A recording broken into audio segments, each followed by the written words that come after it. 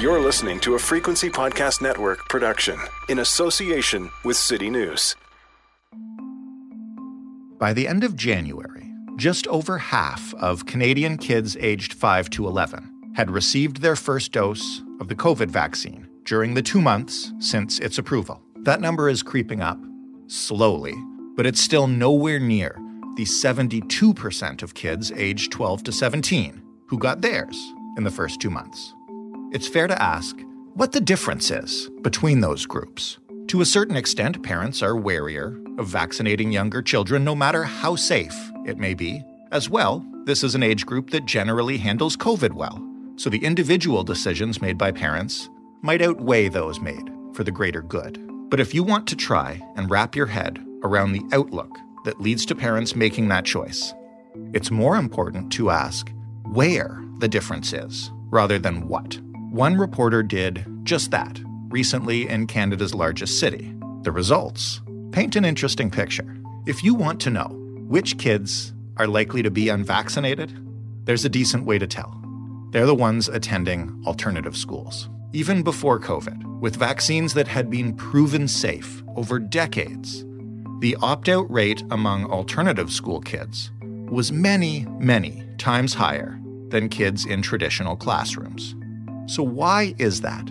Where does that vaccine hesitancy come from? And what can we learn about the factors parents weigh when they make those decisions by studying the philosophies of the schools chosen by parents who don't vaccinate their kids?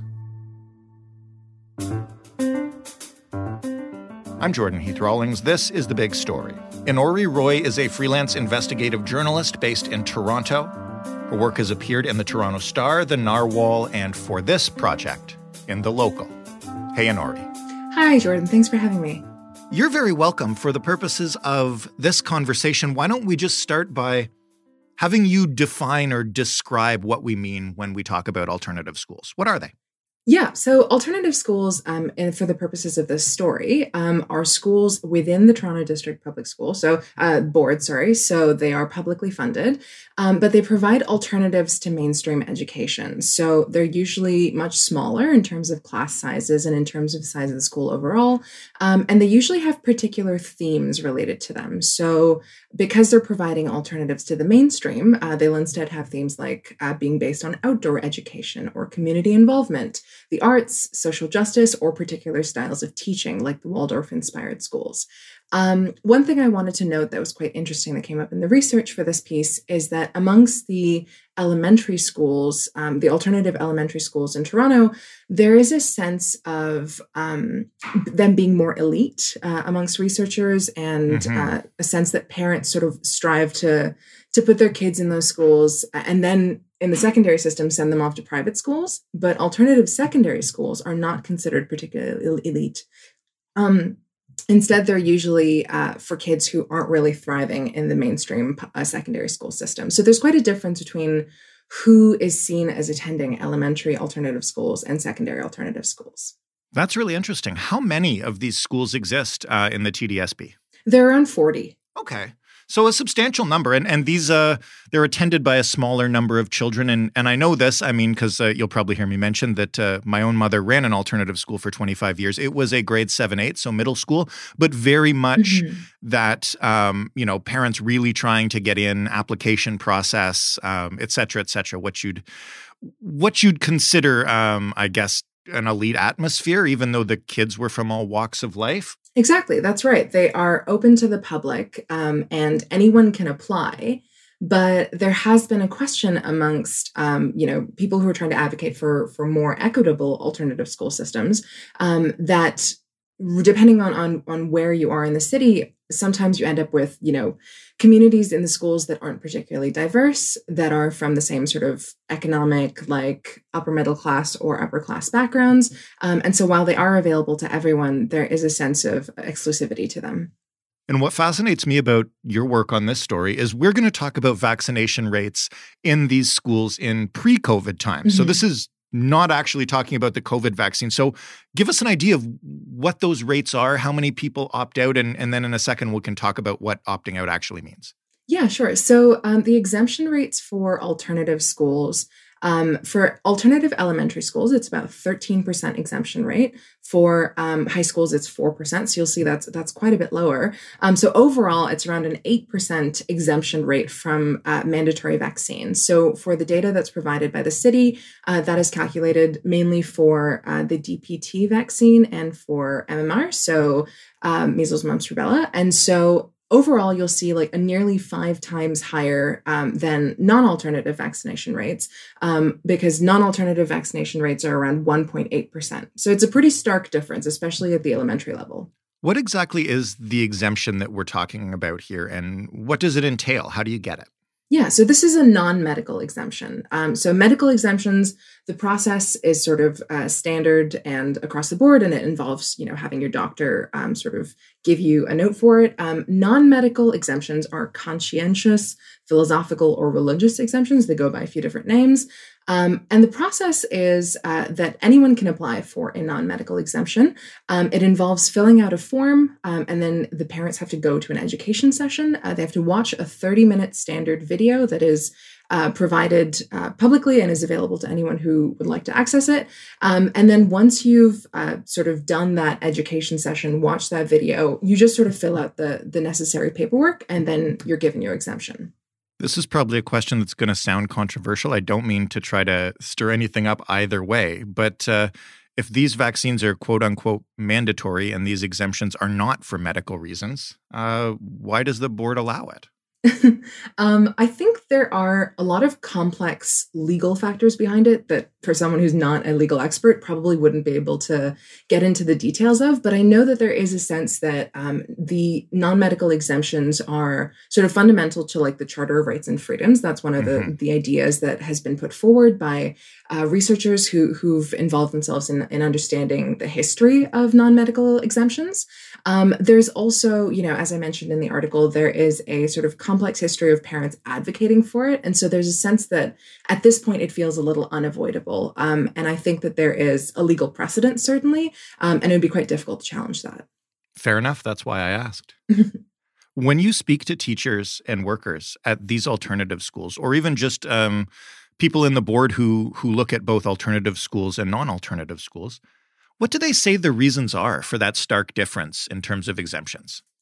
Well, it's interesting because there's a spectrum of hesitancy, right? So there's sort of a small extreme minority who straight up just won't believe in biomedical science, right? They'll say that, Western medicine doesn't have our best interests at heart. It's not how we go with our kids. Like, it's not the route we choose to take. And so instead, we're going to focus on different forms of medicine. So homeopathic medicine or other forms of medicine that aren't super common.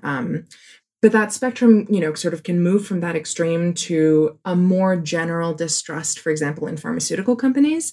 It's interesting because in a lot of ways, these are the two halves of parents who are really engaged with the question of like community and social justice. I find that on the one hand, when you think about social justice, you have to think about, common good and making decisions that help the common good, include getting vaccine.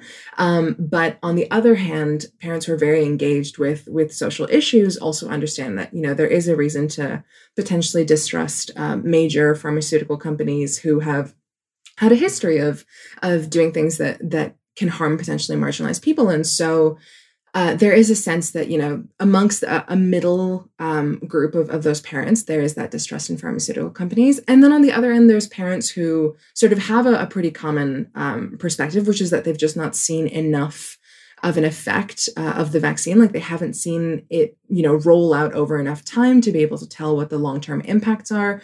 And so they will wait until they've seen that impact to be able to make their decision. So across all of these different factors, one of the common things that you see is there is a belief that their knowledge networks and their ability to do their own research and gain their own understanding of the situation is equal to that of science. And so, with all due respect, of course, the ability of a person who is not a scientist, who is not involved in, peer-reviewed scientific research and, the sort of massively funded, globally initiated research that's happened into these vaccines, obviously that's not going to be able to, mirror an individual parent or a group of parents in a small city who don't have their own sort of resources on this subject. And so you'll find that despite those differences, despite that imbalance in like scientific experts certainly being able to speak for the vaccine and parents doing their own research not being able to, those parents will think their research is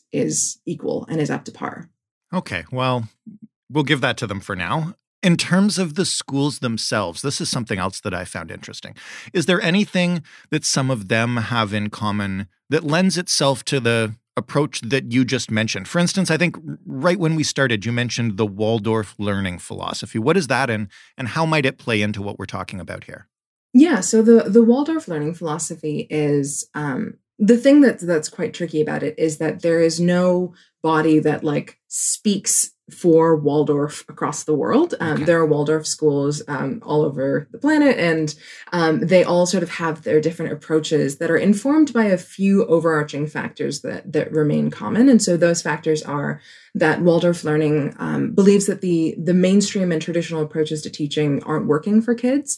Specifically, that they're too prescriptive, and that the sort of benchmarks and standards that they set up for children don't really match the children's sort of natural and intuitive abilities. And so Waldorf learning combines some amount of academic learning with also a lot of sort of hands-on activities and emotional learning, things of that nature. So they have a sort of motto of like heart, head, and hands. And so there's a lot of doing involved in Waldorf learning, and there's a sort of emphasis on the arts, on being in nature, and on setting up different academic benchmarks, perhaps ones that are a little less strenuous than what they perceive the mainstream system to be.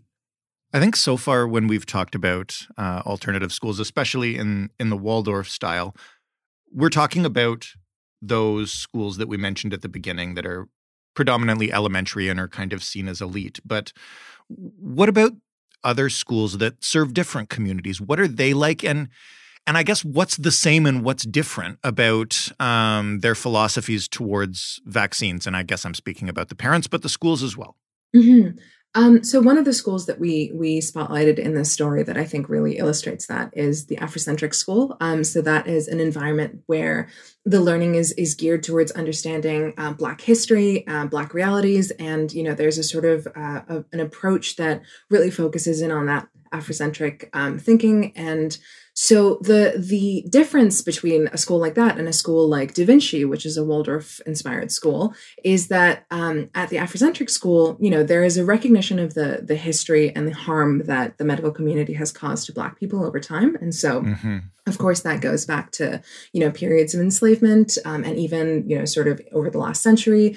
And so there's a different hesitation towards vaccines. The hesitation amongst Da Vinci parents is very much one of, well, I don't necessarily trust the system because the medical, the medical beliefs that I have don't align with Western medicine necessarily, or I have a distrust of pharmaceutical companies versus for Afrocentric school parents, some of them, of course, not all, it's not a monolith, but some of them have a sense of, well, there's been a history of trauma in the Black community with regards to how they've been treated by the medical community. Right. And there's a sense that, we'll make our own decisions as we sort of speak with healthcare providers who we know we can trust, who we know have our best interests at heart, because we don't feel that the system overall has our best interests at heart because they haven't in the past. And so there is there's a marginalization and a historical trauma in a school like the Afrocentric school that doesn't exist at Da Vinci. And so that is a really important distinction. And that makes,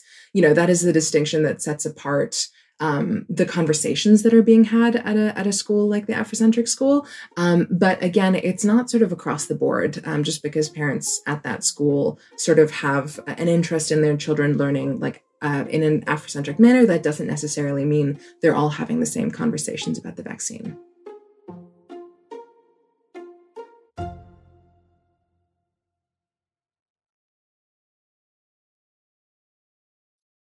As I mentioned right at the beginning, the data we're looking at for this predates COVID. So we're not talking about the COVID vaccine here. As you mentioned, we're talking about MMR and other ones.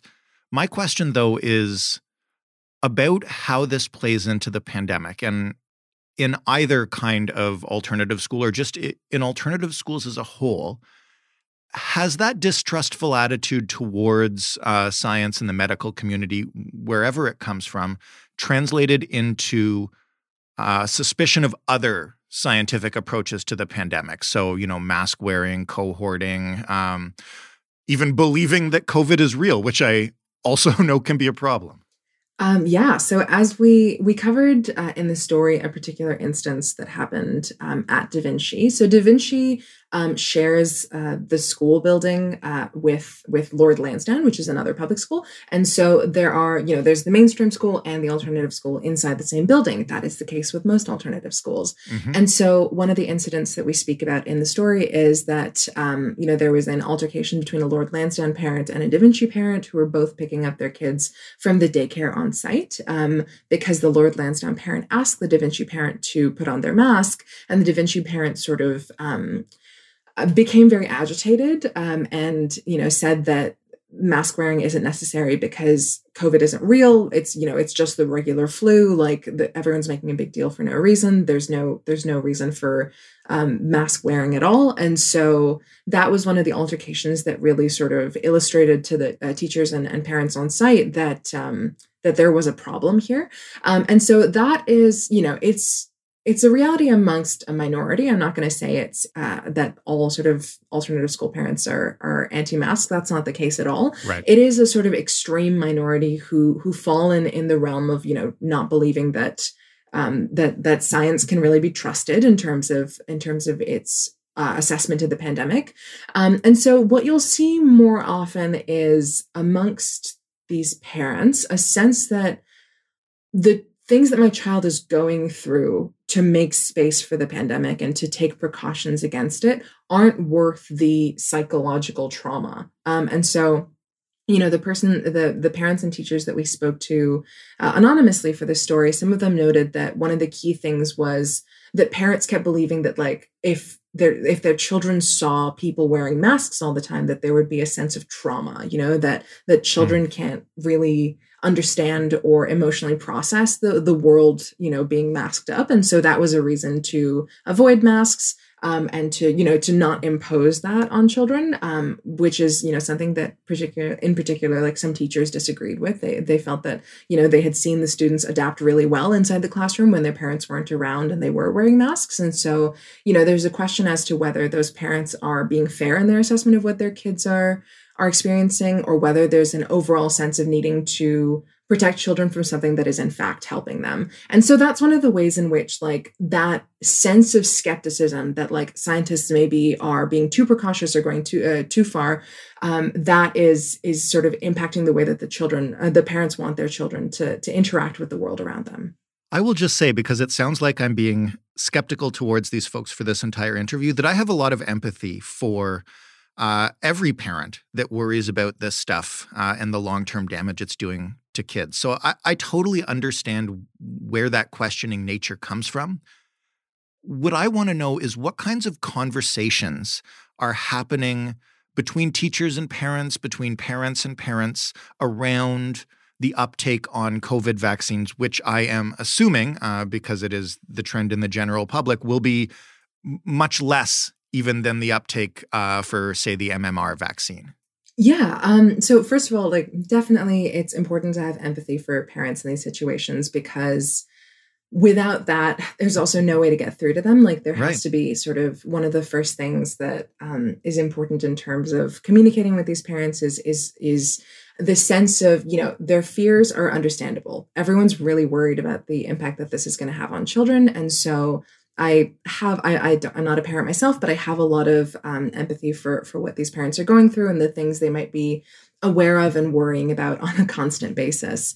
And in terms of the conversations that are happening in the schools between parents and teachers, between parents and parents, one of the things that has proven really interesting is that amongst the parents who are more extreme and the parents who are very skeptical of the medical system and the scientific system, they will direct some of their requests around, not being as harsh with the masks, or in terms of, not feeling that this is the right time to get vaccinated. They will direct that towards the teachers because they feel that, it's part of the teacher's responsibility to hear where parents are coming from, and it's part of the administration's responsibility. Mm-hmm. And so that dialogue doesn't really work two ways. Like I have found with the teachers I spoke to that there isn't that much of a return dialogue between teachers and parents, where teachers are trying to convince parents that the vaccine is a viable solution. That's not really happening. Those conversations largely take place between parents and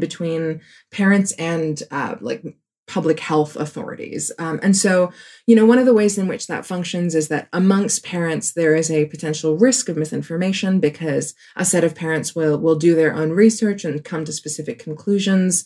One of the ways that one of the researchers put it is that the parents often end up becoming fixated on the limitations of a study. So they will, engage with medical research. They will engage with scientific research that has been published and peer reviewed. But when it comes to, the part of a scientific study where they have, these are the limitations of this study and sort of use it to define their entire understanding of the piece of research, even if, they're sort of disproportionately focusing on the limitations. And so what ends up being the case is that sometimes misinformation based on those limitations can travel from parent to parent and, spread through those means. But equally, right. Parents are able to, listen to public health authorities, or even, if there is a medical professional or a scientist in their midst. Like, for example, one of the parents we spoke to for this story is a clinician and researcher. And so he's had sessions with the students and is open to parents asking him questions about the vaccine that he's able to answer with authority and with certainty. So as much as parents are prone to, sharing information amongst themselves, that can also be used for good, because there are some medical professionals whose kids go to alternative schools. And so that's proven to be a really good opportunity for parents to sort of learn and have their worries about the vaccine assuaged by people who are, authoritative and have the ability to speak with certainty on the matter. I probably should have asked this earlier, but has the TDSB, either to you or to anybody else, addressed this discrepancy in alternative schools and vaccination? So when I spoke to the TDSB for this story, they said that because they, can't speak for certainty as to vaccine uptake among alternative school students, they aren't going to roll out any specific or targeted information sessions or, ways to share information until they know what that uptake is like. With regards to existing mandatory vaccines, there hasn't been any targeted outreach that I know of. And in terms of the COVID vaccine, I believe that is, still something that they're deciding whether they'd like to do. And that's done in association with Toronto Public Health. And so I haven't heard of any targeted outreach as of yet. This is my last question, and you might have just answered it, but just to be clear, when you say they're talking with Toronto Public Health about whether or not to do it, are you talking about adding the COVID vaccine to the list of mandatory school vaccines? So that is something that Toronto Public Health has wanted to do. They've requested to the province that this take place. The province is not keen to do so at this time. And so I don't believe that is something that Toronto Public Health is putting a lot of investment into, because they know it's going to be a significant uphill battle to get that agreed upon at a provincial level. And so there has been an attempt to do that. There was also an attempt to get rid of non-medical exemptions even before the pandemic started. So this was in 2019. They petitioned the province saying that, the non-medical exemptions are getting a little out of hand in terms of the rate at which they're increasing. I think there was a doubling over the last decade or two.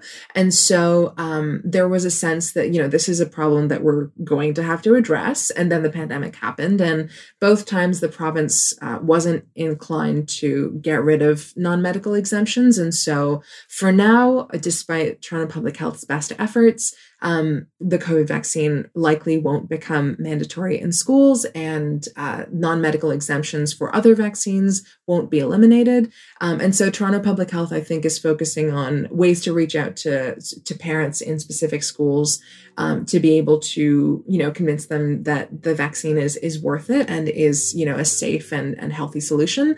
But that will depend on the uptake that we're seeing at these schools over the next, few months or year. It'll be a really interesting thing to watch. And Nori, thank you so much for this. Thank you so much for your time. I appreciate it. And Nori Roy, writing for The Local. That was The Big Story. For more from us, head to thebigstorypodcast.ca, find us on Twitter at TheBigStoryFPN, and talk to us anytime via email, thebigstorypodcast, that's all one word, at rci.rogers.com. You can also find this podcast in your favorite podcast player, Apple or Google or Stitcher or Spotify or Pocket Cast or Overcast or Good Pods or whatever you want. But when you do find it, make sure to leave a rating, leave a review, and as always, tell your friends. Thanks for listening. I'm Jordan Heath Rawlings. We'll talk tomorrow.